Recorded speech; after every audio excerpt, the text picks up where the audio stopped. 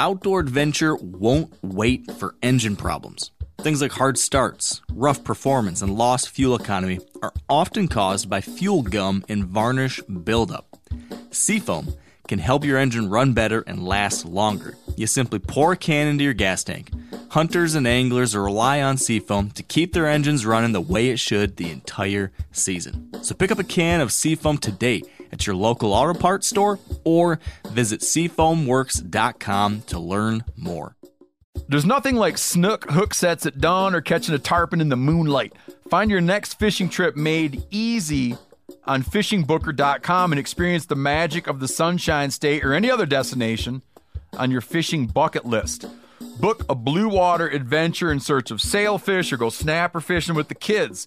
With over 6,000 captains and trips to choose from, planning your next one just got a whole lot easier.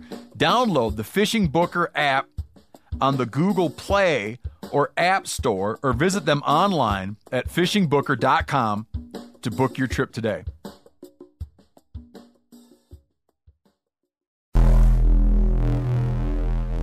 Welcome to the Wired to Hunt podcast, your home for deer hunting news, stories, and strategies. And now, your host, Mark Kenyon. Welcome to the Wired to Hunt podcast. I'm your host, Mark Kenyon, and this is episode number 311. And today in the show, we're going to be talking about pre-rut hunting strategies, and then we're joined by two new hunters to discuss some close buck encounters and our recent mentored hunt in Michigan. Welcome to the Wired to Hunt podcast, brought to you by onX. Today, we've got a fun show. We've got an interesting show, a couple different things we're going to be covering. Joining me here shortly is Josh Furter-Hilliard and two new hunters, Dan Jajo and Mike Romine, who joined us recently for a Field to Fork event here in Michigan.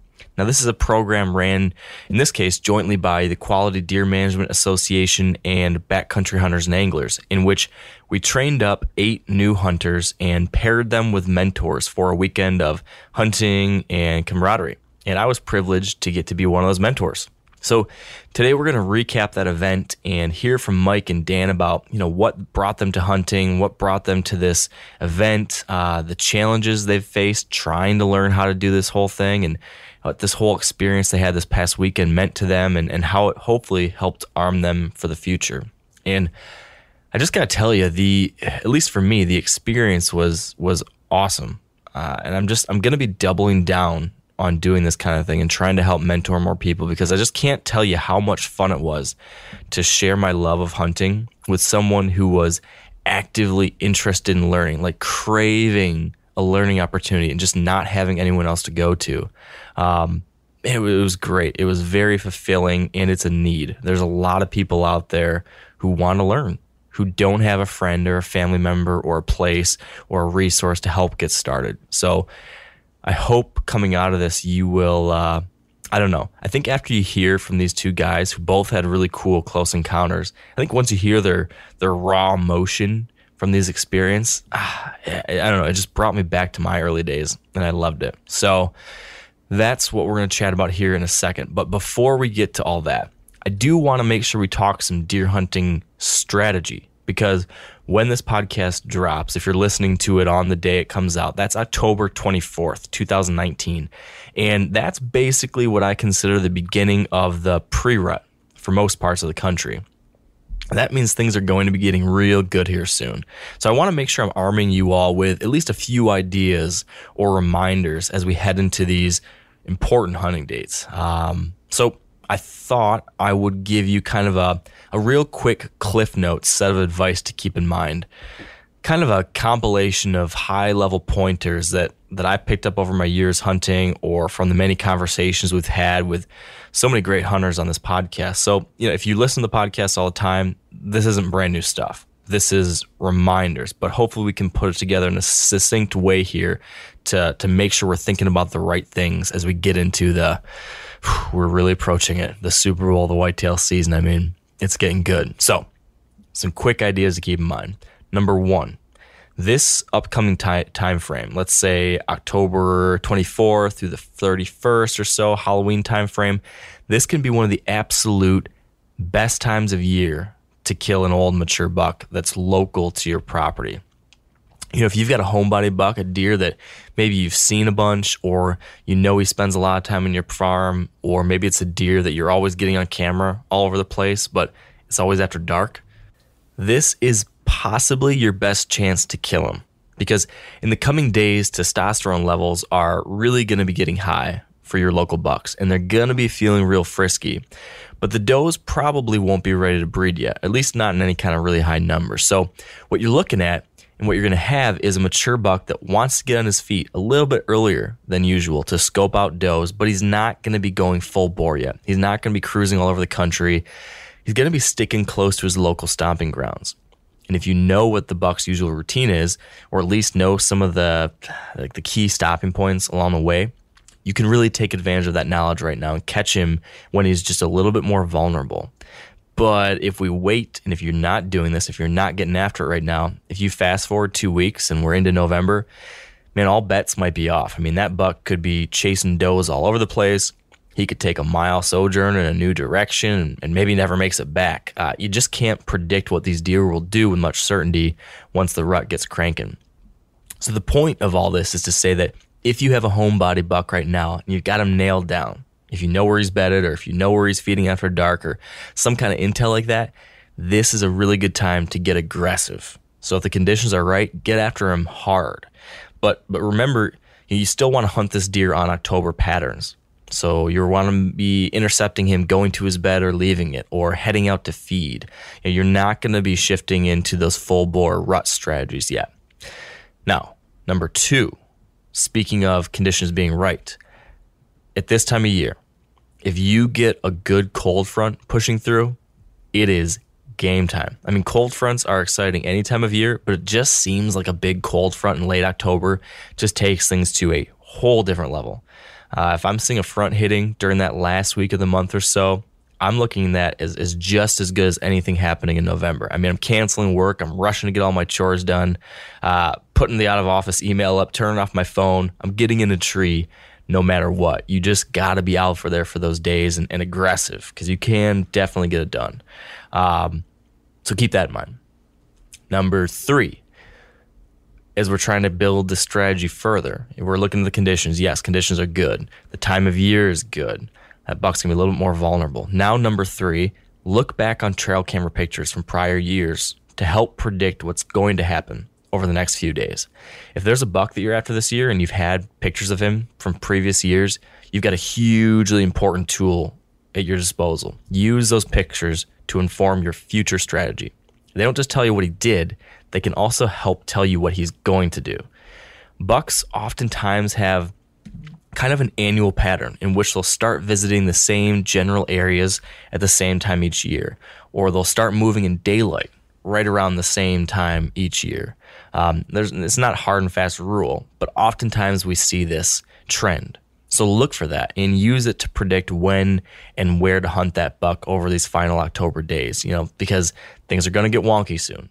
So use that past intel to tell you, okay, maybe you can look back at all the pictures of your big 8-pointer. And the big 8-pointer, maybe last year, the first daylight pictures of him were October 27th. And the year before that, the first daylight pictures were October 25th. If you see that, man, you sure as heck better be in a tree during that time period this week if everything lines up. So look at that stuff. Think about that stuff.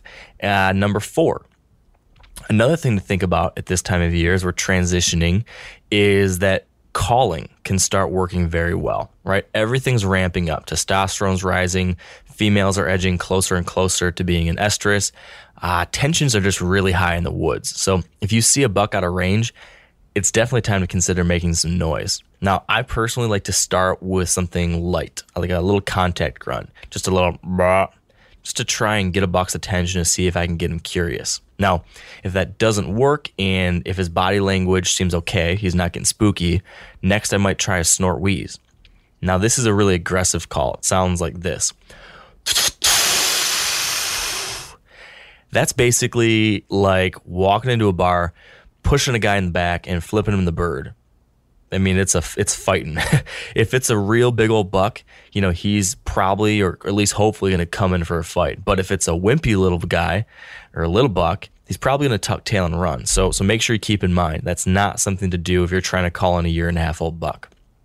Now, finally, it also might be worth trying to rattle, smashing antlers together to simulate a fight. But I do think this really depends a lot on where you hunt. Here in Michigan, there's a ton of hunters, and there's relatively few mature bucks compared to other places. So here, I don't like to rattle very much at all, especially not early. But if you're in a state like Kansas or Nebraska or Iowa, one of these states where there's fewer hunters but many more mature bucks, you definitely can try cracking the antlers because, man, there's no doubt there are a lot of real fights happening at this point. Now, the biggest thing to keep in mind if you're going to do this, if you're going to try some kind of calling, whether it's rattling, grunting, whatever, doe bleats, bucks almost always want to approach a sound they hear, a call, from the downwind side. If it's possible, they're going to try to circle downwind of you. So be really careful about that when you choose to call. If you've got a buck that is close to being downwind of you, but not quite there and isn't walking in that direction, if you grunt, all of a sudden you are going to trigger him to turn and get downwind of you. You're going to force him to get downwind of you, and he's going to wind you and run away. So don't call in that situation. So either try to call when he's way upwind of you, or if you have some kind of barrier behind you that's going to keep him from winding you. Maybe that's a river or some nasty tangle that a buck's just not going to be able to get through. Make sure you're thinking about that wind. Number 5, if you're ever wanting to use scrapes within your hunting strategy, now is the time. Research has shown that buck visitation to scrapes peaks in late October. So if you're new to hunting and you're not familiar with what I'm talking about, basically scrapes are these big kicked up patches of dirt that you're going to find out in the woods, maybe the size of, like a computer desk kicked up. You're going to see this big patch of dirt, and there's going to be a branch hanging over top of it. This is where a buck will come in. He's going to kick that up. He's going to make that sign. He's going to take a leak. He's going to pee in that dirt. He's going to rub his head on that overhanging branch. He's going to deposit a bunch of scent. He's essentially leaving a message for other deer. And now oftentimes these visits, they're happening after dark. But at this time of year, late October, that's been shown to be the top time for them to be visiting the scrapes, and it's probably your best opportunity to catch one of those visits during daylight. So especially if you find a fresh scrape that's way back in the cover, it's in some thick stuff, it's in the timber, that can be a dynamite location. I personally don't set up very often just to hunt a specific scrape, but what happens for me a lot is I'm in an area for another reason. Maybe I know this is a transition between bedding and feeding. I've got pictures of a deer stepping out of this piece of timber, whatever it might be. If I'm in a zone of interest and I'm trying to find the spot within the spot, that's where a scrape comes in really helpful. If I can find that scrape, that helps me zero in on the specific location that I want to be within range of. So keep that in mind. Finally, number 6, when you're heading out for your next hunt or your next couple hunts here, hopefully this week sometime or this weekend, I want you to head into the field thinking and believing that you're going to send an arrow. Think through your plan. Set up with attention to detail. Don't just go out to a random spot for shits and giggles. Really try to think it through. Think about, what's the wind doing? Where do I think the deer are bedded? Where do I think the deer are going to go feed? What do I know from previous sightings? What do my cameras tell me? What do the conditions make me think is going to happen tonight? Think through all that. Look at all the data. Put together a well-informed, confident hunt. A few well-planned hunts like this are just worth so much more than a whole bunch of willy-nilly hunts. And when you do head in for a hunt with this kind of background and preparation in place, you're going to have this sense of confidence and anticipation that's both really exciting and really helpful. Because when you go in with a solid plan and that confidence, you get this, it's like a self-fulfilling prophecy effect. You're going to walk in just a little bit slower and a little bit more quietly to your stand. You're going to be just a little bit more careful moving in the tree stand. You're going to scan with your binoculars just a little bit more. Your senses are just going to be cranked, and you're going to be mentally ready for whatever steps out. And that mental readiness, that can absolutely make or break your hunt. So get out there over these coming days.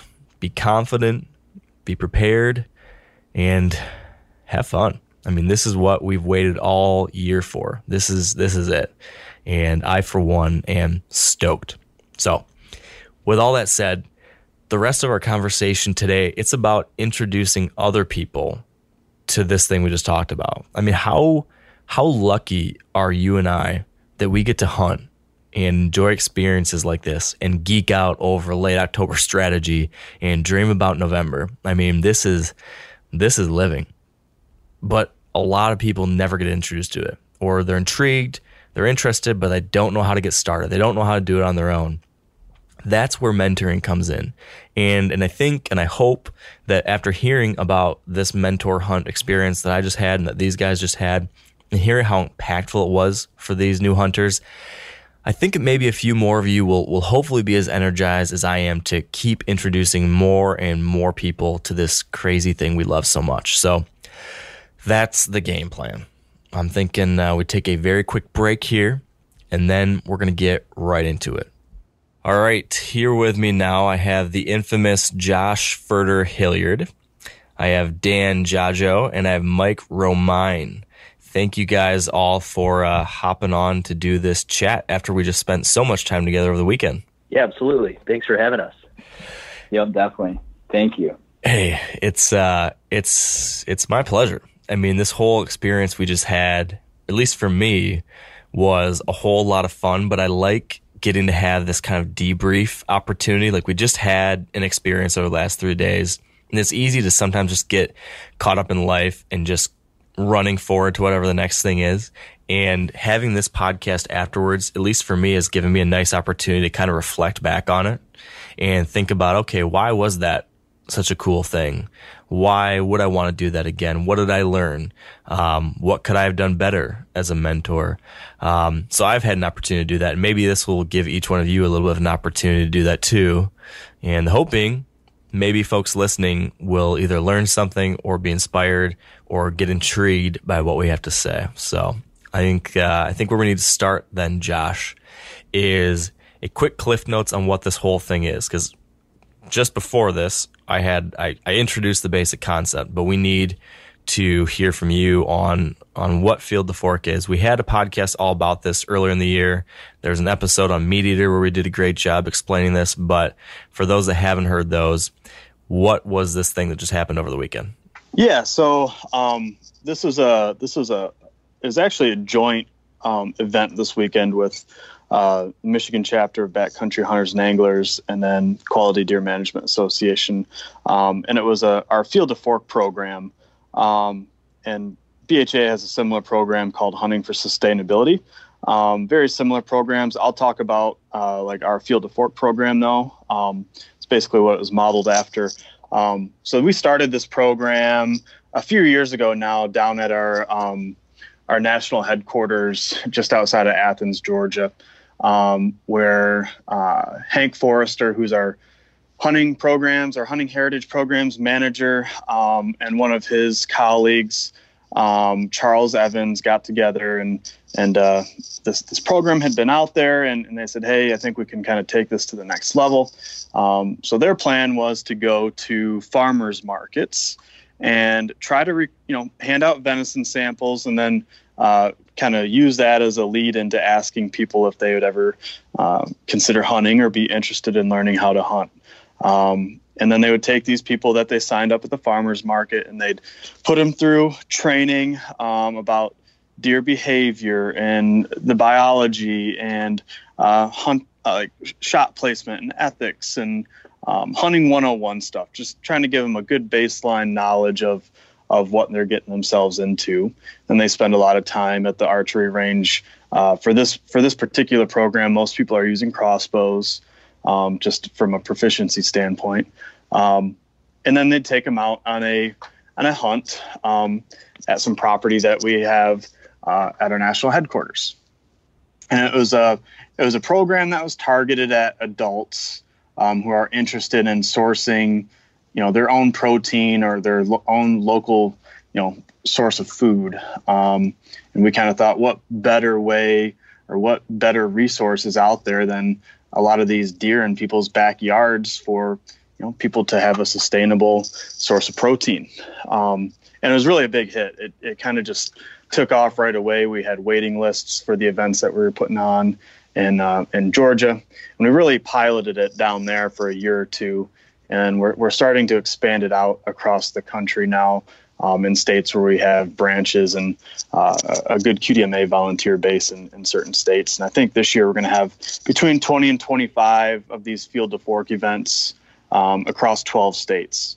And again, it's an adult-focused program where we're focusing on adults who can then go out and replicate this type of hunt on their own, without somebody taking them, or without needing to call someone for a ride, or who may have disposable income where they can go purchase gear, etc. So that's kind of a really high level overview of it. Is that good for this discussion, Mark? You want me to go into a little bit more detail? No, I think that's perfect. So essentially what we have here is you and your partner over at BHA helped set up a version of that kind of event here in Michigan, where we had 8 hunters and 8 mentors, I think was the number, right, Josh? And we did that. Yeah, pretty cool situation. Rented some cabins in a local state park, I guess you would call it, and a bunch of public land all around there. And we were all able to get together for the weekend of hunting and camaraderie and all that kind of stuff. And 2 of the hunters that were there were Mike and Dan. So for you two, what I wanted to hear to start is a little bit of your background, because you both have different situations, different circumstances that led you to meeting us this weekend.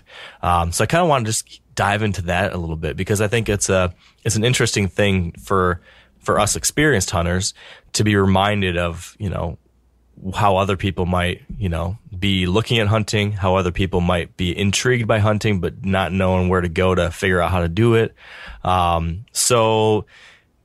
Dan, do you want to kind of give us a little bit of your background, how you developed an interest in hunting, what the things were, what other outdoor activities maybe brought you into this kind of world and all that?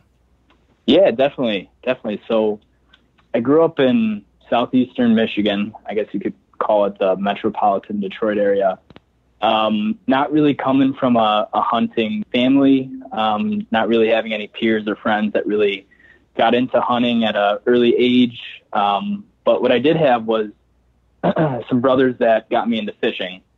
So I was kind of always into fishing. And then as I got older, I started kind of expanding my interest in the outdoors to, mountain biking, backpacking, hiking. So kind of developed that interest early on of just being outside and exploring nature. But I always had a curiosity around, the hunting realm of things, and always thought it was something I could see myself getting into, but didn't necessarily have any avenues to really pursue it with elders that could show me the ropes, or friends parents that could take me along.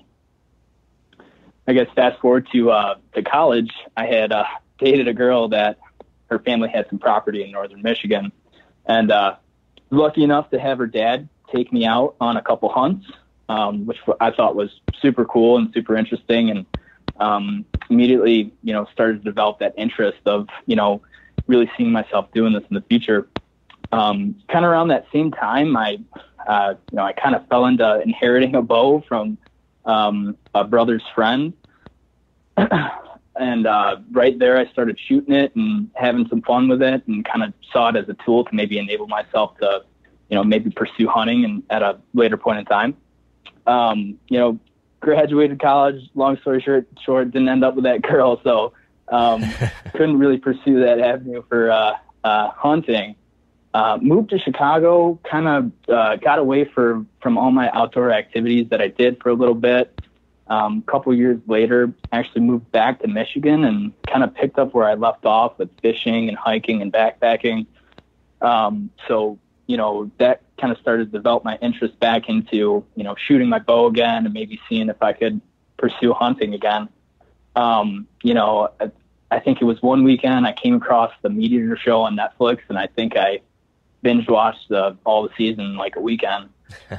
So that kind of inspired me right there to maybe really take it seriously. With that, I also ran into your podcast, Mark. So I thought that was a cool resource to maybe learn a few things about, some things in my area, being that you're a whitetail hunter, you're from Michigan, and maybe pick up on some things there. But what I found was I was getting really excited when I listened to your stuff, but I was also getting really frustrated at the same time, because it just made me realize that my situation was super difficult to maybe have a friend tag along, or maybe run this question I had by, an older, more experienced person than I was in the whole hunting realm. So, kind of stuck with it, kept shooting my bow. And then I think it was probably a month ago, I ran into that Meat Eater podcast that I think you had mentioned earlier, and they were talking about the Field and Fork program. And I said, well, this could be a cool opportunity for me to maybe learn some things, maybe meet some new people. Got on the website. I had emailed Hank Forrester, and he passed my contact information along to Josh. And, I talked to Josh a little bit. Josh told me he had a couple opportunities, and, I figured I'd take him up on it, kind of get out of my comfort zone and maybe, spend a weekend trying to learn and absorb as much as possible. And, that's kind of what led me to this weekend and meeting you guys and having some cool experiences and definitely some cool memories. And now you're on the podcast itself. Hey, there you go, man. Funny how things work out. It is. So what about you, Mike? I know you've got a pretty different set of circumstances than that, but you still ended up in the same place. Give us your story. Yeah, my background is basically the opposite of his, interestingly enough. So I grew up in a totally hunting family and big-time fishermen. I mean, we were outside all the time, and I grew up hunting rabbits and squirrels and trapping stuff and, all kinds of stuff, a lot of gun sport, all that kind of stuff. But long story short, I took on a career as a professional chef and later a restaurateur, and, nights and weekends work, 80, 90 hours a week. And basically, living the life of a restaurateur doesn't leave you a lot of opportunity to get up at 4 o'clock in the morning because you just went to bed at 2. And so it's a tough thing to be able to fit that time in, I guess, while you're in that mode. So here I am, 15 years later, and my life is a little bit different. And now I'm kind of saying to myself, let me work to live instead of live to work, and let me make some time to get back to the things that I love. And one of the things that really interested me about this program is that when I was growing up, I didn't have a lot of what I would call technical training from my dad. He took us out there, but, I had my 2 brothers and myself, so he was trying to show us all at the same time. And it was more like, here's a spot in a bucket, sit on it and wait for a deer to come by kind of training. Yeah. And so I was looking forward to that one-on-one kind of, thoughts about, how do the deer live? How do they move? Why do they move? How do I choose a good spot to hunt? How do I be a more technically advanced hunter as opposed to, throw a bag of corn out there and wait for them to come by? Mm-hmm. I know we can't throw corn out there now, right. But, when I was growing up, that's how it was. So That's kind of my story. And, it was an awesome opportunity to get back to my roots and to learn and to just, I'll never give up a good opportunity for a weekend in a cabin. So it was an awesome experience. Yeah. Now, a lot of you guys are familiar with the old hunting tradition of eating, some organ, the heart or a chunk of liver off the first animal you kill. I had that when I was a little kid, and it was a big deal. Organ meats were always prized by frontier people who knew the importance of getting a lot of different minerals and nutrients. And as often is the case, those guys were onto something, because organs are among the most nutrient-rich foods on the planet. And you can get the same benefits your ancestors craved via convenient daily capsules from Heart and Soil, made exclusively from regeneratively raised, grass-fed, and finished cattle. Heart and Soil's unique freeze-drying process means all those important nutrients are trapped in, ensuring you experience every one of the benefits of nature's superfood in a clean, convenient, taste-free capsule. Find out more at heartandsoil.co. And make sure to use code MeatEater for 10% off your purchase. That's heartandsoil.co. Use the code MeatEater. O'Reilly Auto Parts are in the business of keeping your car on the road. O'Reilly Auto Parts offer friendly, helpful service and the parts knowledge you need for all your maintenance and repairs. If you're confused about what part you need, like what wipers are going to be the best, what replacement headlights are going to be the best, go into O'Reilly and talk to the people that work there because they're great and they're super friendly and they'll get you squared away where you walk out knowing you got the right thing. They've got thousands of parts and accessories in stock, either in-store or online, so you never have to worry if you're in a jam. Do you need your windshield wipers replaced? You need a brake light fixed? You need some quick service? They'll help you find the right part or point you to the nearest local repair shop for help. The professional parts people at O'Reilly Auto Parts are your one-stop shop for all things auto do-it-yourself, and you can find what you need in-store or online. Stop by O'Reilly Auto Parts today or visit us at O'ReillyAuto.com/MeatEater. That's O'ReillyAuto.com/MeatEater. Yeah, it's really cool because one of you came from a hunting background, one of you came from no hunting background, but the end result was that neither one of you was a hunter, right? Mike, you had an opportunity early on and just, there wasn't the experience and someone to help teach you along the way. And so you kind of fell away from it. Career got in the way and then still no outlet to then learn how to get back into it. And then with Dan, increasing interest in the outdoors and then an intrigue in hunting, but no way to really get any hands-on experience, no one to show you what's what. So the point being, I think, for me at least, when I got to meet you guys and hear your stories and hear the stories from all the other hunters there in camp, was there's all these different backgrounds that people come from, and there's all these different challenges that might keep them from being interested in hunting to actually becoming a hunter. Like that jump from interested to actually being a hunter is a big one. And there's a bunch of obstacles in the way. This isn't like, this isn't like getting into fantasy football, right? I mean, if you're interested in fantasy football, you can go online, read a couple articles, watch a YouTube video, and basically know how to do it, how to get involved, sign up for a league. You don't need to have friends that are into it. You don't need to have anybody who can share with you anything. You can just sign up and do it. And you've got a whole new hobby, and there you go. You're a fantasy football person.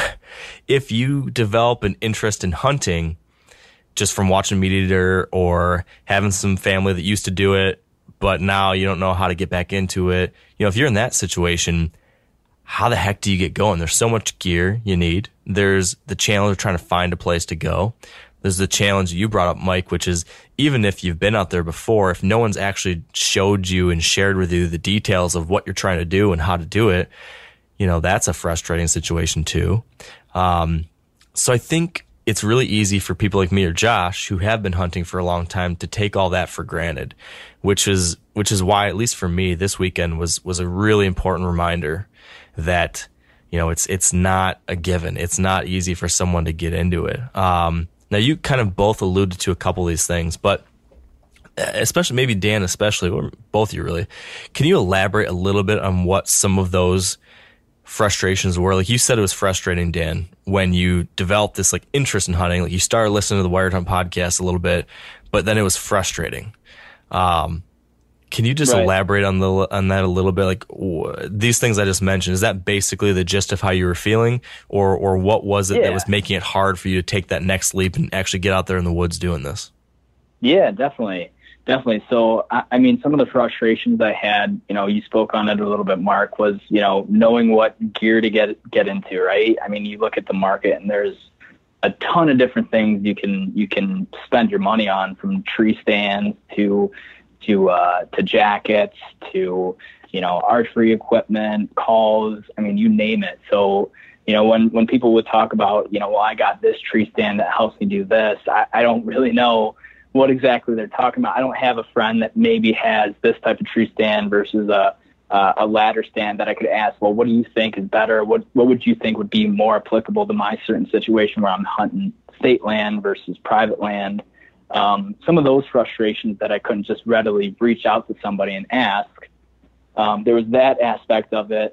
There was the whole strategy aspect of it, to where, some of the podcast would talk about, a certain wind direction that you would need to be cognizant of, to different food sources that you would need to pay attention for, and getting out there and trying to find and locate and identify those things was certainly something that I could probably go do by myself, but it would almost be like a guessing game out in the field, where I'd point out, okay, well, this is an acorn tree, and then, I can see, I think, what looks like maybe is a rub. I'm not really sure. So, I can pull up a Google image of what that might look like, but, at the end of the day, I'm going to always question myself to definitely say, like, I think I saw one, but not totally sure if I really did. So yeah.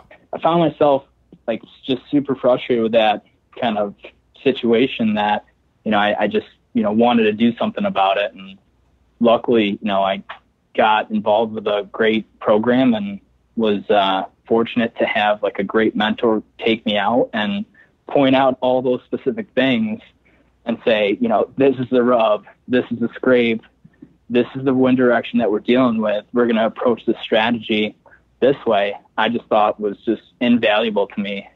Something that I didn't have before, that kind of opened up my whole perspective of, okay, this is what I need to do now. Yeah. So, yeah, that's a great observation. Something else that I think it was Nick, one of the other mentees, had brought up when we were all chatting over the weekend. He said that one of the big things that had kind of been intimidating to him as he decided he wanted to get into hunting, but was kind of worried about, was the whole dealing with the deer after you shoot it.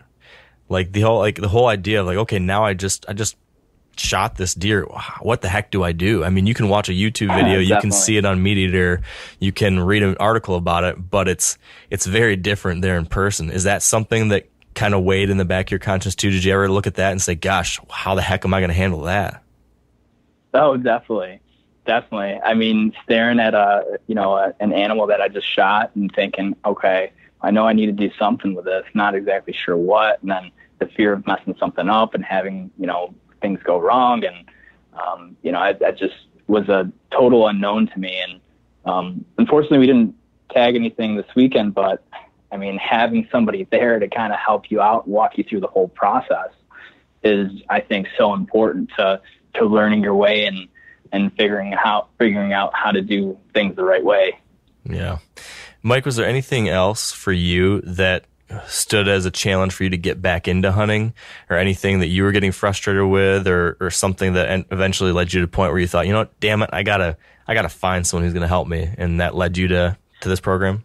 Yeah. Well, it's kind of interesting because I really have all the equipment that I need, and I have all the stuff that I need, and I even have some of the background, I guess, at least to do the type of hunting that I was familiar with from before. However, when I came across this program, it was just like, man, I really need to do that. I need to get out there and I need to learn a little bit more. And it's just like how sometimes in life you just kind of get stuck in a rut where you have things that you want to do, but you just don't necessarily know how to get up and running. And sometimes all you need is just that little bit of a jump start that gets you moving. And I think one of the things for me that was really important was that I have these places that are kind of near where I live that I've hunted before. And I feel like at any point in time, I could get up and go there and hunt those places because I've done it before, because somebody set me up there, because I knew what to do. But right here in my backyard, less than 10 minutes from my house, I have a huge piece of state land that I could hunt at any time.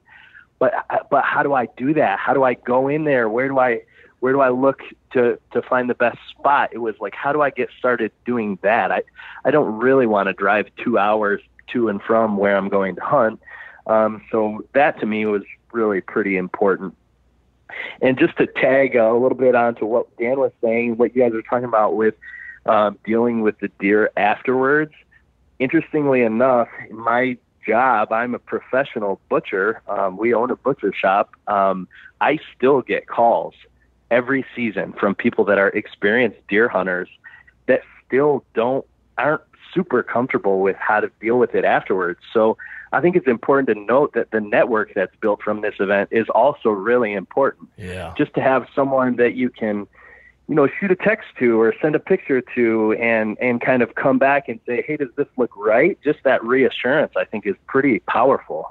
Very, very true. I think that ultimately that might be the greatest win out of this whole thing. Like, it was a great weekend, but hopefully the final outcome is long-term relationships between all the different mentors and the different mentees, and the fact that, like if you, Mike, or Dan, or any of the other folks have a question, or you hit a deer and you need help tracking it or anything like that, you now have people you can call. You now have folks who can help you, or can chat on the phone with you and walk you through things. And that's probably harder to come by than we realize, especially if you're in a situation where you're not around a bunch of other hunters. Like if you live in Metro Detroit and you're not from a hunting background, I'm guessing, Dan, you don't have a whole bunch of buddies that are hunting that could help you do this kind of stuff, right? Based off what you're saying. No, not necessarily. Exactly.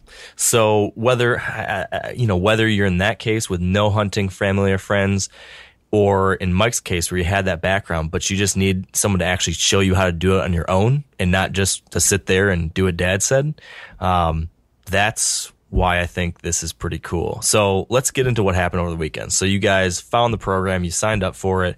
We all got together Friday night at these cabins that Josh had rented.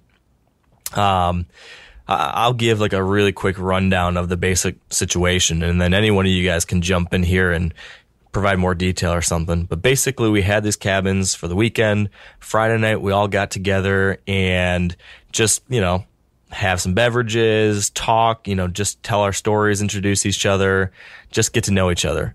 And then we cooked a bunch of wild game. We had, oh gosh, what all did we have? Someone made venison shank. Someone made a pheasant stew, I think. I made some heart. Some squirrel. Yeah, maybe was it squirrel stew? I think a squirrel stew, like a venison tortellini, some venison summer sausage. Yeah, we had all kinds of stuff. Yeah. The goal is to have kind of like each mentor bring like a little dish to pass, and preferably wild game. And I think it was all wild game that night, I think. Yeah. Now, Mike, I know you'd had venison in the past, but Dan, had you had venison before that? Yeah, I have. Okay. A few times, just through my friend's parents that had me up north and presented that. Yep. Now, have you ever had venison heart? No, I think I missed that this weekend. Oh, you didn't even get it this weekend? So. Oh man. No, I missed that part. Damn. That's all right. Yeah, you missed out because it was damn good. It was really good. I'm sure. I had some of the backstraps though, so that definitely could say that was pretty good. That's good. I'm going to take your comment, Mike, and hold that close because you're being a professional chef. I'm quite proud that a professional chef thought my heart turned out well. Yeah, it was honestly super great. I was impressed by all the food that was there that night. I've had a lot of wild game, and that may or may not always be good, but this group had a really nice output. Good. I'm glad. Yeah, the pressure was on. You don't want to cook something up for new hunters and then make it terrible, and they're like, "Oh, what the heck am I here for?" Yeah, and especially one of those new hunters is a professional chef. Yeah, exactly. So, but it all turned out pretty good, and we had a bonfire, and everyone's hung out, had a good time that night, and almost everyone stayed at the cabins overnight. So we had very full bunkhouse of dudes and a lesser full cabin of quite a few, I guess. It was, I don't know. What was the split, Josh? There was 6 women and 12 guys? Yeah, we had something like that? We had 5 guys and 3 gals of the hunters. And then we had each of them paired with a mentor of the same sex. So I guess we had 10 guys and what would that have been? Six ladies. Women. So I think 9 guys were at the cabin and 5 ladies were in the women's cabin. Yeah, so they had a lot more room to spread out. They did. You and me had to share a futon. Bunch of close folks and bunch of folks in bunk beds. But I gotta say, for taking that many different people who've almost everyone hadn't met before, and everyone bunking up and hanging out for 3 days. I feel like it went surprisingly well. Like everyone got along. It seemed like everyone was really included in conversations and having a good time. I don't know. How did you guys feel, Mike, Dan? Did you feel comfortable pretty quickly? Was it really awkward? I mean, how did it feel? Oh, I thought it was great. I mean, it's just like takes me back to deer camp, my childhood memories. So everyone's there for the same purpose. Everyone's there to teach and be taught. And it was an awesome group. Yeah. What did you think, Dan? Yeah, no, I thought it was great. I think that first night it came in a little late, and I told you guys straight up, like, definitely out of my comfort zone a little bit. I'm just about to spend a couple nights with a bunch of dudes I've never met before. But it turned out really well. I mean, we all gathered with a common interest in mind. And, I think all the conversations that we had and all the things that we did was just a ton of fun. So I think it worked out perfectly. Yeah, that's definitely how I was feeling too. It was just fun. I mean, it was legitimately fun, which is a nice thing. And the next morning, though, unfortunately, we had to wake up very early, which I hate those early mornings. That's the only thing I don't like about hunting is waking up early. But we did. We got up early. We went out and hunted, and I'll kind of fast forward through most of the hunt. I want to kind of zero in on your guys' specific experiences, but we were hunting public land. Everyone was spread out different places. Almost nobody had hunted here before, so we were all kind of trying to figure out stuff as we went. And we all had our own challenges, I guess. Like that first morning, me and Mike, we headed out, tried to get in one place. It was too wet and flooded, so we had to go to another spot, had to come from a different route that I didn't really like, and we got in there late, didn't see anything.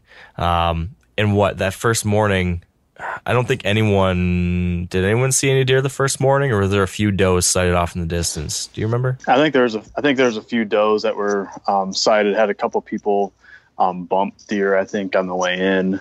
But yeah, no like real close calls or anything that first morning. Yeah.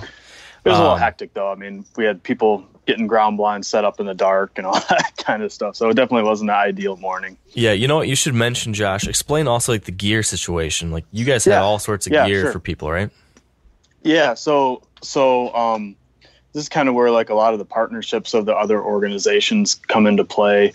At least here in Michigan, we're very fortunate. We have a couple of trailers that have been kind of purchased by different organizations, Michigan United Conservation Clubs, NWTF or National Wild Turkey Federation, Pheasants Forever, and Michigan DNR has this Learn to Hunt program.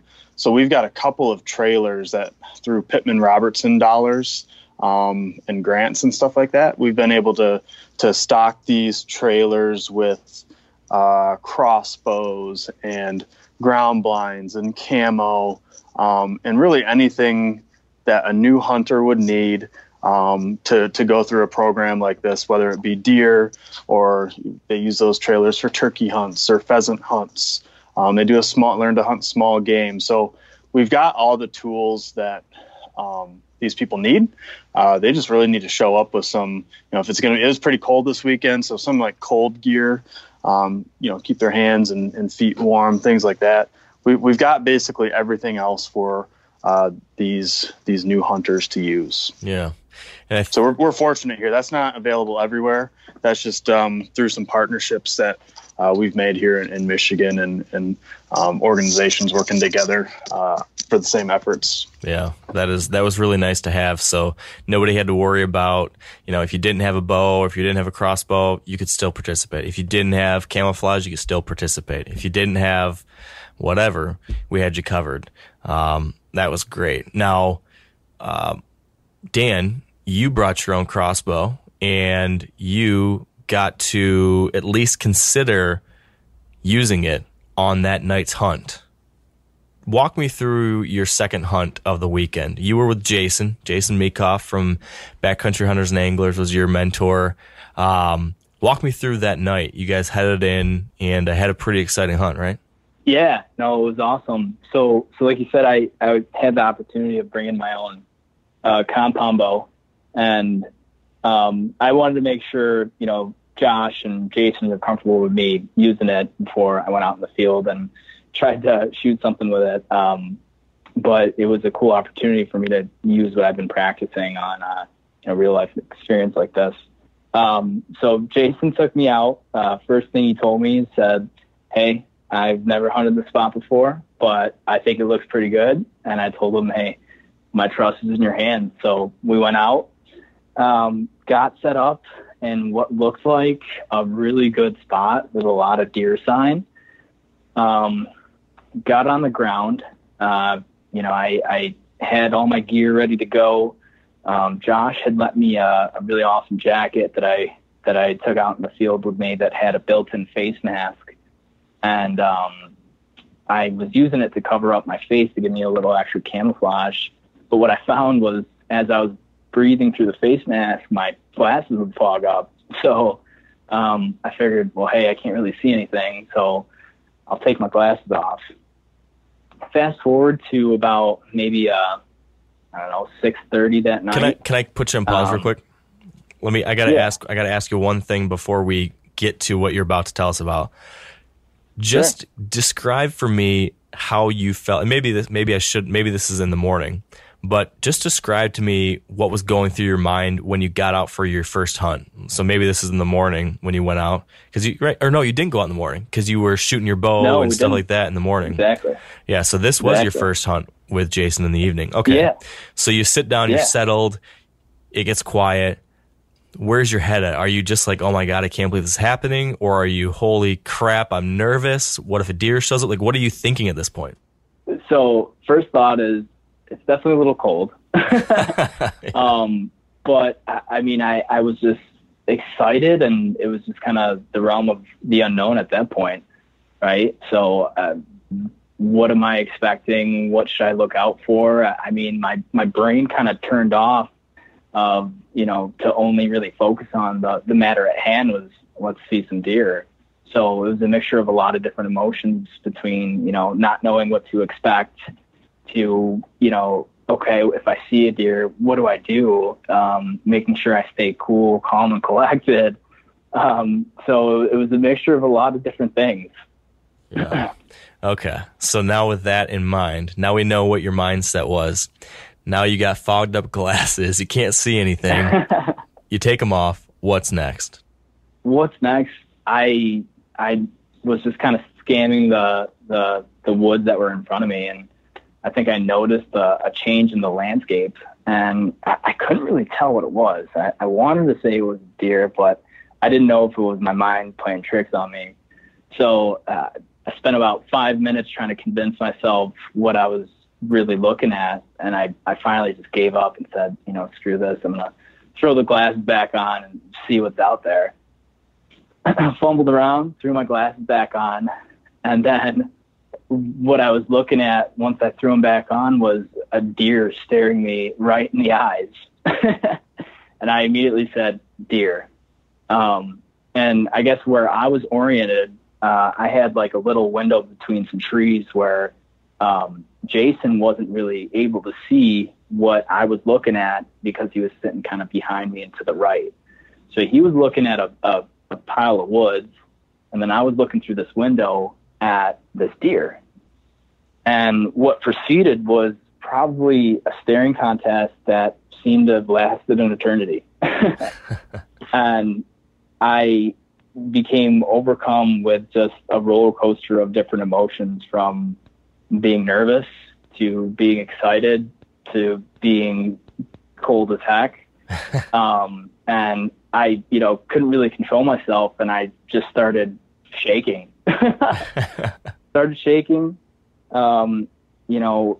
Had the fear of failure in my mind, fear that I would have gotten busted and spooked off the deer.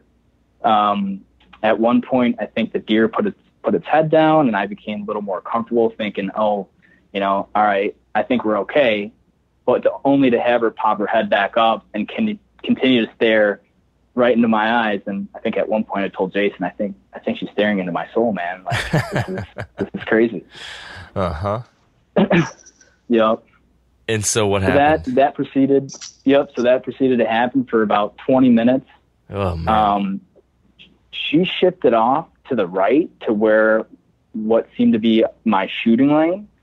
And I took that as an opportunity to maybe get in position. Right when I did that, I guess what we didn't notice was that there was deer over off to our left. So when I shifted, I had spooked some deer over off to our left, and we heard the deer kind of bust out of there and started, I think blowing at us. Mm-hmm.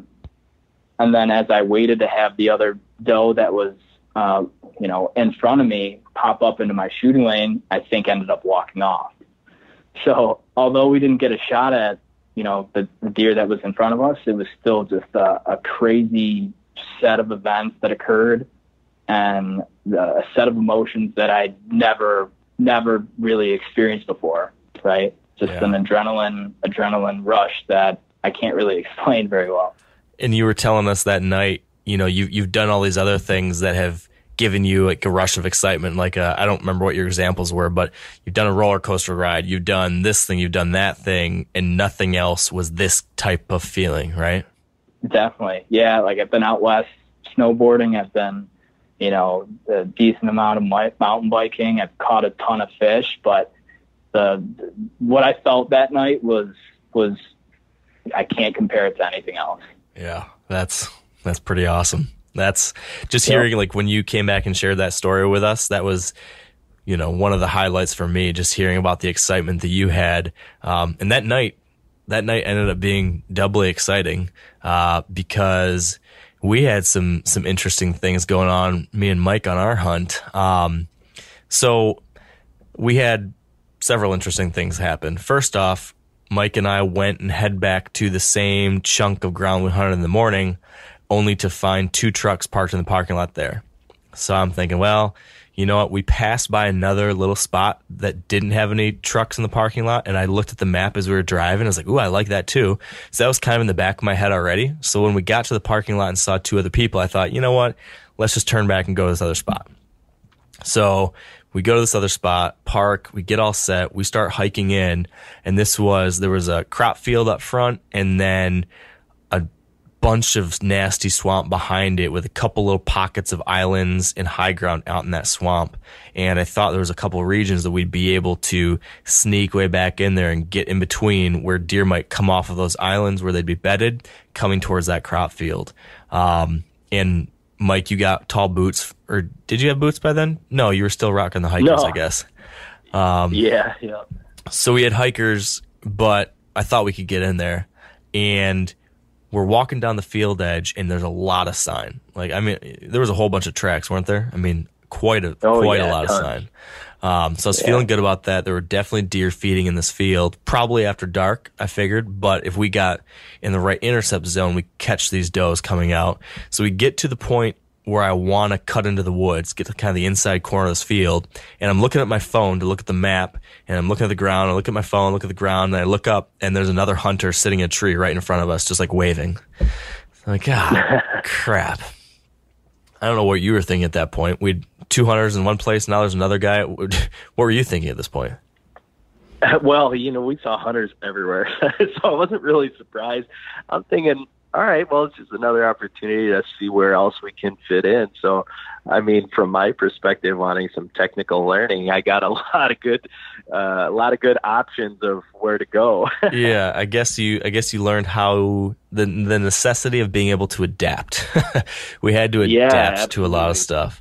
A lot of changing. Yeah, a lot of changing. So then I slipped back to where we'd seen most of the tracks come to the field, because I liked that area too, and I could see in the map that there was a cluster of high pieces in the swamp with these oak trees out there. So I thought there's probably deer bedded out there as well. So we slipped into the swamp, worked our way towards those, and got set up in another zone, sat there for maybe 45 minutes or an hour, and then we heard a cough. Do you remember that? Do you remember the cough? Yeah. Because I turned to you, I hear the cough, I'm like, ooh, that's a deer. That sounded like a deer cough, because deer cough just like that.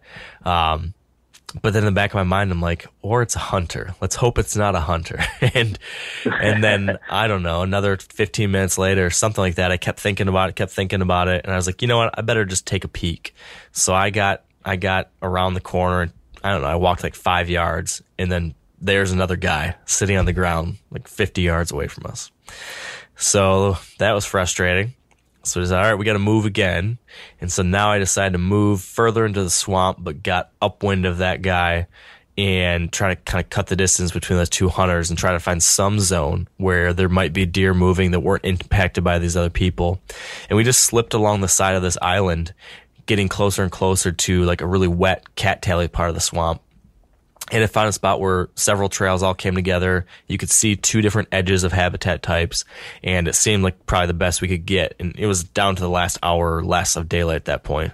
So figured this is the best chance we could have, and we settled down. So tell me this, though, Mike. Before we get to the end of that hunt, one of your big goals for this experience, it seemed, from our conversation and from what you've said here, one of those things that you really just wanted, like that next level of knowledge. Like, how do I do this on my own? How do I actually make sense of what I'm seeing? So you can go out there and do this without, the family saying, oh, sit in that bucket. Do you feel like, tell us about what you learned. Tell us about if any of that stuff was helpful that I was saying and sharing with you. Did you come away from this experience with some new ideas and ways to look at it? Oh, yeah, absolutely. One of the tools that I think is really cool, and I'm sure you'll appreciate this because I think they're your sponsor, is the onX map. That thing is really awesome to get that kind of high-level overview of looking at it. And, I could say firsthand that as we moved around out there, that map was out all the time, and it was really helpful to keep track of where we were and where we were going. And you showed me a number of different times, like the things that you were looking for on the map. And that was really cool to see, not only from the map, but then to see it also in real life and to connect the theory to the real life action and how that worked. Looking for those edges of different types of habitat, looking for the feeding ground versus the bedding ground, and kind of keeping in mind the direction of the wind while trying to get in between those different areas. One thing that was really interesting to me that I'd never heard before really is sitting in different areas if it's the morning versus if it's the nighttime. Oh, yeah. Whether they're moving from bedding habitat to feeding habitat or the reverse, and how you need to adjust your entrance and exit based upon that. And so all of those things to me were really interesting, and we did them firsthand. So, I think that's the kicker. It's one thing to hear about it or listen to it or think about it. It's another thing to be doing it. So at this point, I feel like I can absolutely go find a piece of wood that I've never been to before and at least get a good starting point. Man, you sound like a pro, Mike. I got to tell you, whoever taught you really knows what they're doing. Yeah, they do. I think it was probably the training, though, that he had before this weekend that probably did it. Well, Furter helped out there, too, probably.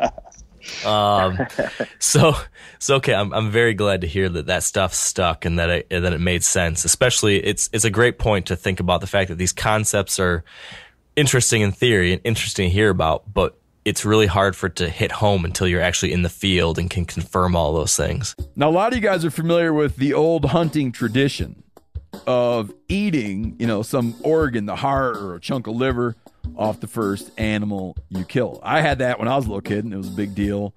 Organ meats were always prized by frontier people who knew the importance of getting a lot of different minerals and nutrients. And as often is the case, those guys were onto something, because organs are among the most nutrient-rich foods on the planet. And you can get the same benefits your ancestors craved via convenient daily capsules from Heart and Soil, made exclusively from regeneratively raised, grass-fed, and finished cattle.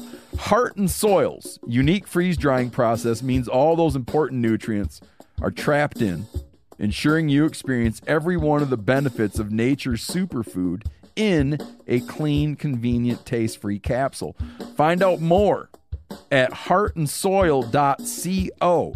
And make sure to use code MeatEater for 10% off your purchase. That's heartandsoil.co Use the code MeatEater.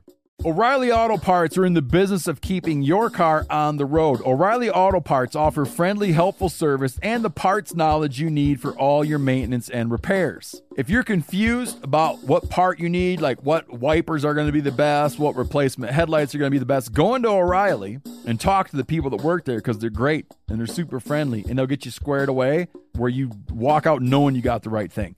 They've got thousands of parts and accessories in stock, either in-store or online, so you never have to worry if you're in a jam. Do you need your windshield wipers replaced? You need a brake light fixed? You need some quick service? They'll help you find the right part or point you to the nearest local repair shop for help. The professional parts people at O'Reilly Auto Parts are your one-stop shop for all things auto do-it-yourself, and you can find what you need in-store or online. Stop by O'Reilly Auto Parts today or visit us at O'ReillyAuto.com/MeatEater. That's O'ReillyAuto.com/MeatEater. Okay, so we moved to the new spot. How about you walk me through then how the hunt ended? Yeah, absolutely. So we're sitting in this final spot. I think that was our fourth spot for the day. Something like for the evening hunt. Just for the night. Had quite a few spots that night. Yep. And we sat down there, and it was pretty thick area, lots of tall grass, and so there's not a whole lot of line of sight going on. And we sat there for that last hour or so, and just as it was starting to get dark, we could hear the crunching. And that was the moment where Mark said, "Did you hear that? That's either a deer or a hunter." So we kind of just sat there and we perked up. And you get ready, you get into that. For me, it's like you get into that kill mode, where you try to be deadly quiet and just really sit still and really listen hard. And it was so amazing. You can almost feel the sticks crunch when it's moving. And we could tell it was really, really close. And you could see it. Mark could see it from where he was sitting, but I couldn't see it. I never even did see it the whole time. And it was so exciting, but it was that last, 8 to 10 minutes before the end of shooting light. And, I couldn't see it at all. And then unfortunately it was just too dark and there was nothing we could do about it. Yeah. But you know what? Sometimes you get them, sometimes you don't. For me, even that experience, just being so close and just, it's such a multi-sensory experience. It's just really amazing to commune with nature in that level. Yeah, it was really exciting for me. I mean, I was pumped. Like you said, we could hear a deer approaching, and as you mentioned, very tall, swampy grass. So I just slowly stood up out of my seat to try to see over these grasses. And as I stood up, I could just see antlers. And it was a buck walking down this trail right to us. And the way it was set up is we were positioned with a trail running across right barely in front of us. And then there was a trail that was running perpendicular to that on our left, and then there were some trails perpendicular crossing to our right. And this deer was coming from the left side, coming right at us. And all he had to do was keep walking, and he'd cross the path that was across in front of us, and you could shoot straight down that to this deer. And so when I stood up and saw him, I saw this buck walking right down the path, and he was only by the time he stopped, he was probably 3 steps away from getting into that. And I was just like, he's right here. He's going to step right into that lane. Get ready. Get ready. And then, he stopped and froze up, whether he heard me whispering because I was so excited, or the wind had died down at that point. There was no wind. So our wind might have settled or swirled. He might have caught our scent. Any number of things might have happened, but he froze up and just didn't move. And I am looking at my phone and seeing how much time is left with shooting light. And I'm thinking, oh man, we're down to 4 minutes, down to 3 minutes, down to whatever it was. It was right at the end. I was like, you know what? I just got to throw a Hail Mary. So I tried just a little contact grunt. I pulled up my grunt tube just to give a little, just on the off chance, in the last minute, he might take 2 more steps because he was curious, what the heck was that? And that didn't work. He didn't move for another minute, and then he bounded off and, I don't know, bounced 10 yards away, and then kept walking again. And it was after shooting hours. But it was exciting. And he was really close, right? Like how far would you say? Oh, he was yeah. away? Less than 10 yards. He was right I mean, there. the ground was super wet. And so you could literally hear those hoofs going in the mud, squishing in the mud. I mean, it was that close. It was very cool. Yeah, it was fun for me. What was really kind of especially cool, or at least on my side personally, was that I hunt so much and I've seen so many deer that sometimes, and I hate to say this, but sometimes I take it for granted, seeing a buck or seeing a doe, because I've been very fortunate to have many of these encounters. But being in this position with someone who's a newer hunter who hasn't killed a deer with a bow before like this, and who I know so badly wants to get this opportunity, it made me so excited to have a 1.5-year-old buck walking in. I mean, I was just as excited about as when I killed my first deer. So from the mentor side, like, that's a really fun thing too. It brings new joy to things that you've done in the past, but you're doing it in a new way. And that was pretty cool. So that takes us to the end of night number 1. No one killed a deer. A few other people saw a few, but tough sledding again. The next morning we go out. You and me, Mike, man, we put in the work. We hiked in more than a mile for every hunt. But we did not see anything the next morning. Dan, you have a story for the last morning. You and Jason found a little honey hole, didn't you? Yeah, we sure did. Definitely. What happened? Definitely. So we went back to the same spot. Figured we'd set up in the same location, and got in pretty early, maybe an hour and a half before legal shooting hours, and kind of waited it out. I think probably around 8 a.m. Just kind of doing my normal scan. Look to my left, and I see what looks like a buck staring right at me. So once again, kind of that whole slew of emotions kind of overcame me. But this time I kind of knew it, it's showtime now. So I gotta make sure that I'm cool and I do everything right here to potentially have an opportunity to get a shot off.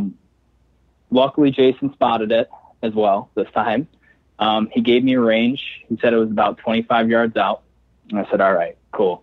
But what I needed the buck to do was maybe take one step out behind this tree to get my shooting lane, and I would have had a perfect broadside shot at him. So I stayed put. Being that the deer kind of saw me, I think he was pretty curious as to what was kind of moving around out there.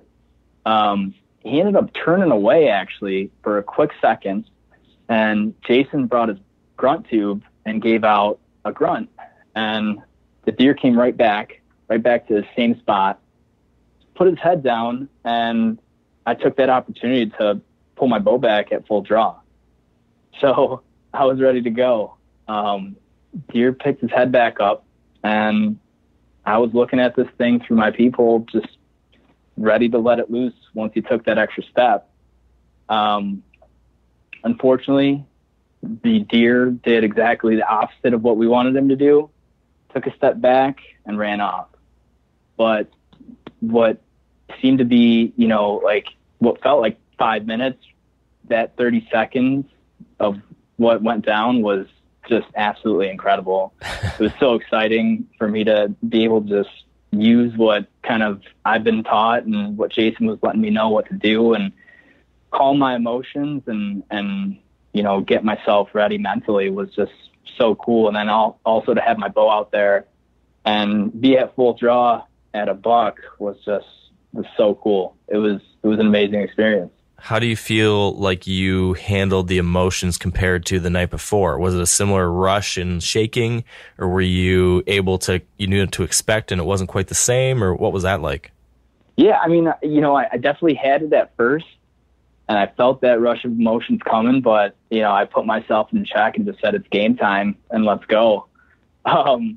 But once the deer ran off, it was weird. It was like those same emotions came rushing right back, and I started shaking again after the deer had ran off. Yeah. But, I put myself in a position where I knew what to do, got the opportunity to pull my bow back, and I was just ready to go. I was, put in that position to succeed, and Jason did everything that he could.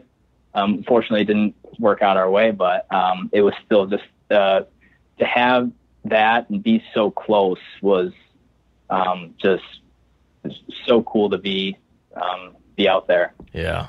That must have been very, very exciting.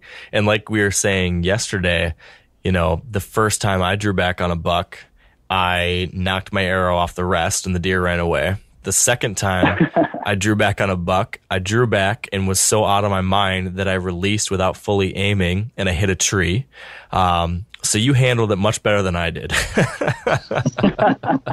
So nobody ended up shooting a deer, but at least most of the hunters saw some. Most everyone had a little bit of an encounter. So what I'm curious about now is what things do you still see as challenges or areas where you still wish you had more help? Dan, do you think that you are armed now to go out into the field and hunt on your own, or are there still some obstacles you're like, gosh, I wish I could still get help with this, or I hope someone could come help me with this other thing, or what about that? No, yeah. I definitely feel inspired to get out there on my own. I definitely feel confident enough to at least make the initiative to go out. I think what I would be a little unsure about is making sure that the spot I'm setting up at and the strategy that I have in mind, considering everything that we talked about this weekend, is robust. Making sure that I'm playing the wind correctly, making sure that I'm picking a spot where I think deer are bedded and would probably go out and feed. I think I might need to run that by somebody to say, okay, this is what I'm working with, and this is what I'm thinking my strategy is. What does it sound like to you? So I think that would probably be the biggest thing for me. But I'm definitely sold on taking on the challenge. I think that's what I like about it most is there's so much, there's so many different layers of complexity in the different aspects of hunting that I think it's super, super cool to maybe take on and try to figure those things out. I think that's what's so attractive about the whole sport to begin with. Yeah, I definitely can relate to that. What about you, Mike? What are there any things that are still holding you back, or do you feel armed and inspired to try it on your own? Like, where's your head at? Well, I definitely feel like I'm ready. I'm prepared to get out there and try it on my own as far as like finding a location and picking, how I'm going to go about it. I definitely agree with Dan. It would be great to have that kind of soundboard where you can toss some ideas back and that. Now the thing that I'm thinking about next is like, okay, once I found my spot, once I pick out kind of a game plan, I think there's some more learning that maybe isn't necessary to get started, but things that I want to learn. Like, when we were out, you pulled out your grunt to try to get that buck to come in just a few more steps. Jason's using his grunt kind of for the same thing to get him to move a little bit. It's those type of things now that I'm looking to learn a little bit more about.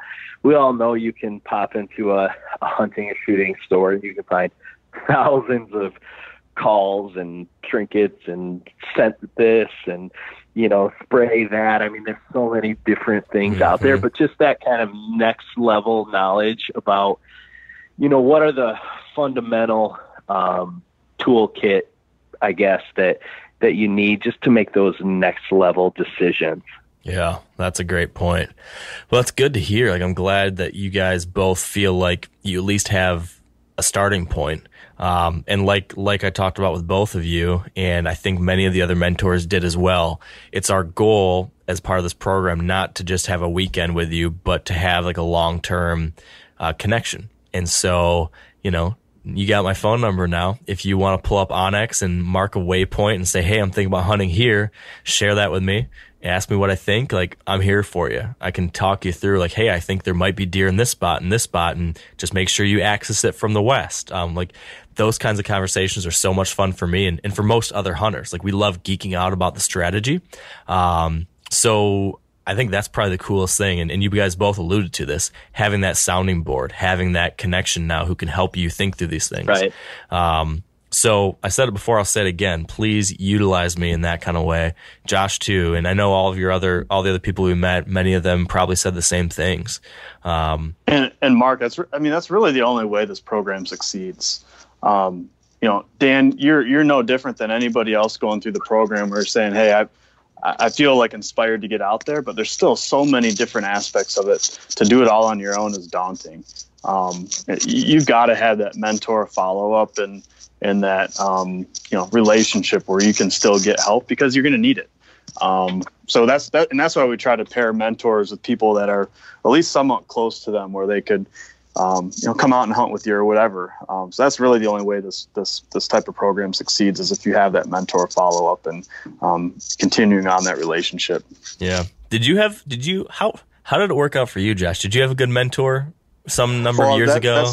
That's funny that you asked, because I actually wanted to ask Mike how it was being mentored by you, because we've both now kind of had you as a mentor, and I'd be interested to. For some reason, I feel like Mike's experience is probably much different than my experience. So maybe I was nicer to him. Yeah, probably way nicer. So I wanted to know, Mike, what was like Mark's like blood pressure doing when you kept running into people out there? Like, could you just kind of like see like steam starting to come out of his ears, or kind of what was his makeup as you guys kept running into people? I can only imagine how it was, but I'd like to hear it. I mean, honest to God, he was pretty calm and collective. He didn't really get that fired up. A couple of times he's like, "Oh man, there's still more people," and I'm like, "Yeah, it's okay. We'll just go find another spot. Like, no big deal." Well, he was pretty calm about it. Wow. I don't know, something's happened with Mark, I think, this year. I don't know what's going on. Am I calming down? Fatherhood, that's what it is. Right? Yeah, it might be. Yeah. It's very true. Did he yell at you and stuff when that deer was coming? He was like, "Don't move!" Like shoot! Like, what was like that going? Like, what was his directions like when that deer was coming in? No. I mean, he didn't yell at me at all, not even once. Wow. Before we went out, he took the time to ask me kind of like, what are my goals? What am I here to learn? Why am I here? And he addressed those things really head on. I mean, the whole time I told him I was looking to learn technical stuff, and he just kind of spewed information for the rest of the trip. So it was great. He really did exactly what I asked him to do. So it was a great experience, man. And no yelling. Wow, that's great. I'm happy to hear that. I'm happy to hear you had a good positive experience. It sounds like, Josh, maybe you're the problem. Or maybe I was just too sensitive. No, I will say though, I remember when that buck was coming in, I was like not yelling, but I was like forcefully whispering to try to make sure he heard me. I'm like, "He's right here. Get ready. He's right here." I was pretty excited. Oh man. Yeah. But yeah, it was a good time, and I'm glad that you guys had a positive experience. And I think the final thing I just want to run through is for you, Josh. For those people listening, just once again, and I've tried to share this a lot of places, but can you just run down one more time how people can get involved with this, whether they want to be a mentor and help folks out and volunteer, or whether they want to be a mentee and want to get help with this program? How can people do that? Yeah, no, for sure. So we've got a landing page on QDMA's website that's basically everything Field to Fork. Any of the podcasts like this one that we've done about Field to Fork is housed there. We've got the video or the film that we just launched on Field to Fork a few weeks back. That's on there. It's got a bunch of the articles that have been written about the Field to Fork program. So if you just go to QDMA.com, I believe it's /Field to Fork, it takes you right to that. From a national standpoint, if you'd like to get in touch with someone at QDMA, whether you're a new hunter or someone who wants to mentor, reach out to Hank Forrester. hforrester@qdma.com is his email. Mark, I'm sure you could probably put that on your show notes or something like that. Yep. And then if you're in Michigan or Indiana or like Western Ohio, definitely feel free to reach out to me. I can get you pointed in the right direction, hopefully. Or really, if you're anywhere, you can reach out to me, and I can get you where you need to be. And my email is jhilliard@qdma.com. Perfect. All right. Well, I can't highly recommend enough for those of you that do hunt, for those of you out there listening to the podcast that love to get out in the woods and love to be out in nature and learn about deer and hunt deer and feed your families and feed your friends. If you've had that privilege and that experience, you owe it. And I don't mean to be preachy here, but you owe it to everyone else to give it back a little bit and to make sure that other people get to experience that joy and that powerful connection too. Simply put, it's too awesome of a thing that we have to not share with people. So I can tell you that. Go ahead, Josh. No, and I was just going to say, and it doesn't have to be a program like this to get someone new out there, right? I mean, if you know a friend or a family member or a neighbor, just take them out with you. It doesn't have to be like a formal program like this. I mean, these are a lot of fun. They're great, but to really move the needle, it's got to be hunters that are just willing to take somebody out with them. So even if it's not through a program like this, just take someone with you, even if they just sit with you to experience it. Yeah. It can definitely make a difference. Very true. And what about final thoughts from you guys? Mike, how about you? If you were to be able to, let's say there's an auditorium full of people that you're standing in front of, and they're all folks like you guys. Either they've never hunted before, or maybe they had a little bit of hunting experience in the past, but they fell away from it, and now they're considering trying to get back into it again. If you had that group of people in front of you, what would you tell them right now about trying hunting again, or about this program, or anything that you learned over the weekend? Well, I just think that it's such a powerful experience. And for me, it's about so much more than just the deer, just the kill. It's really, it's the whole experience. Like, when do you get an opportunity to go sit in the woods? Like I was telling you, after our first hunt, one of the times that I like the most is after that first 45 minutes or so, when the rest of nature forgets that you're there and everything comes back to life, and all of a sudden the squirrels are out and the chipmunks are out and the birds. We had a great experience with a red-tailed hawk. Yeah. We found a bunch of really awesome mushrooms out there. Of course, I'm a chef, so I geek out about the forage. And, we talked about the fact that you can eat cattails and like all kinds of stuff. And so for me, it's that whole nature experience. It's like going to church, man. You get a time to sit there with your thoughts and to be a smaller part of a bigger world. And hopefully you get the opportunity to experience the kill and the stalking of a beautiful animal. So, I mean, it's really something that everybody should take. You just get out there and try it. You just have to try it. Yeah. It's a great, great experience. And what about you, Dan? What would you tell to that auditorium? Yeah, I mean, kind of similar to what Mike said. I mean, just being out there, it was just such a great way to disconnect from all the other pressures and things going on in your day-to-day life, and just turning off and focusing on, what's going on around you out in the field. It's just such a fun experience, whether you see deer or not, just to take a step out and find some land, maybe find some friends like-minded interests, and head out there and just enjoy the resources that you have right in front of you. And, I definitely have a lot of respect for what, you guys are doing with this program. I mean, it's bigger than just teaching people how to hunt, right? I mean, I know, Mark, you've talked about how the number of hunters are on the decline, and getting people out there and introducing them to the sport is, there's a longer term goal with all this. It's going to help protect, our wildlife resources, the money that's spent towards, different management of habitat. It's bigger than just taking us out. It's ensuring the future of what we have and making sure that, tomorrow is protected. So, it's a great program, and it's, definitely a lot of respect for what, these programs are doing, and any mentor that goes out and helps get new people involved in the sport. I think it's amazing. Yeah. Yeah, well, I couldn't have said it better. You guys have got it nailed. I might need to hire you to be spokespeople for this. Yeah, you guys were listening. Mm-hmm. Very true. Yep, let me know. Well, this is great. I appreciate you guys coming out and taking a leap and trying something new and getting out of your comfort zone and joining us for this experience. It was so much fun, I think, for everyone, and I'm excited and reinvigorated to keep at it and hopefully share this kind of thing with more people. So I will leave you guys with one piece of homework, just one to-do list, and that is that you both need to go out and hunt again, and you both need to either call me or text me beforehand and after to talk about what you're going to try to do and how it went so we can have some strategy debrief sessions. Selfishly, that's probably my favorite thing during hunting season, and maybe it'll help you guys a little too. So can you do that? Yeah, hell Yeah, absolutely, man. Perfect. Hey, all right. Mark, can I just say one more thing here before we wrap up? You sure can.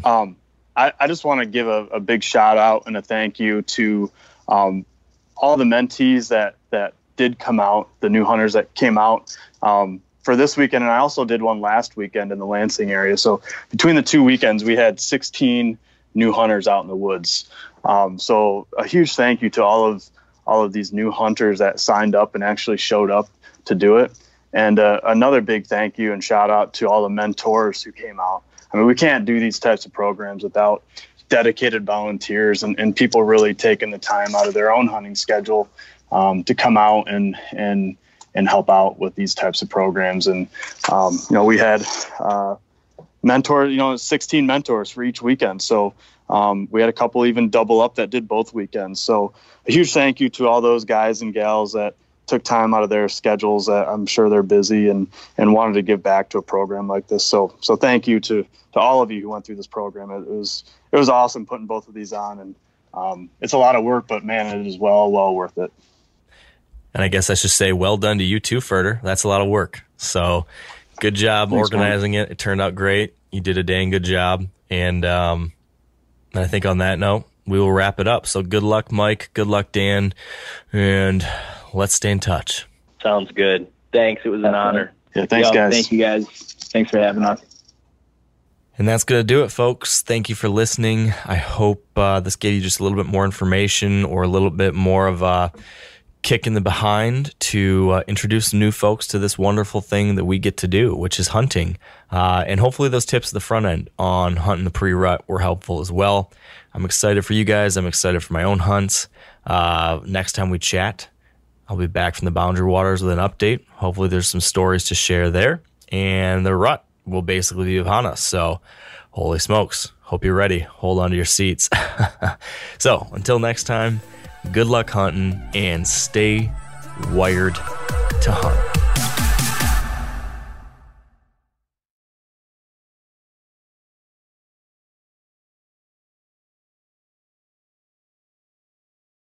Outdoor adventure won't wait for engine problems. Things like hard starts, rough performance, and lost fuel economy are often caused by fuel gum and varnish buildup. Seafoam can help your engine run better and last longer. You simply pour a can into your gas tank. Hunters and anglers rely on Seafoam to keep their engines running the way it should the entire season. So pick up a can of Seafoam today at your local auto parts store or visit seafoamworks.com to learn more. I'm sure a lot of you guys remember the old ceremonial hunting tradition of eating the heart out of the first animal you kill. Meat from those organs are among the most nutrient-rich foods on the planet. You can get those same benefits your ancestors craved via convenient daily capsules from Heart and Soil. Find out more at heartandsoil.co. And remember, use code MeatEater for 10% off your purchase.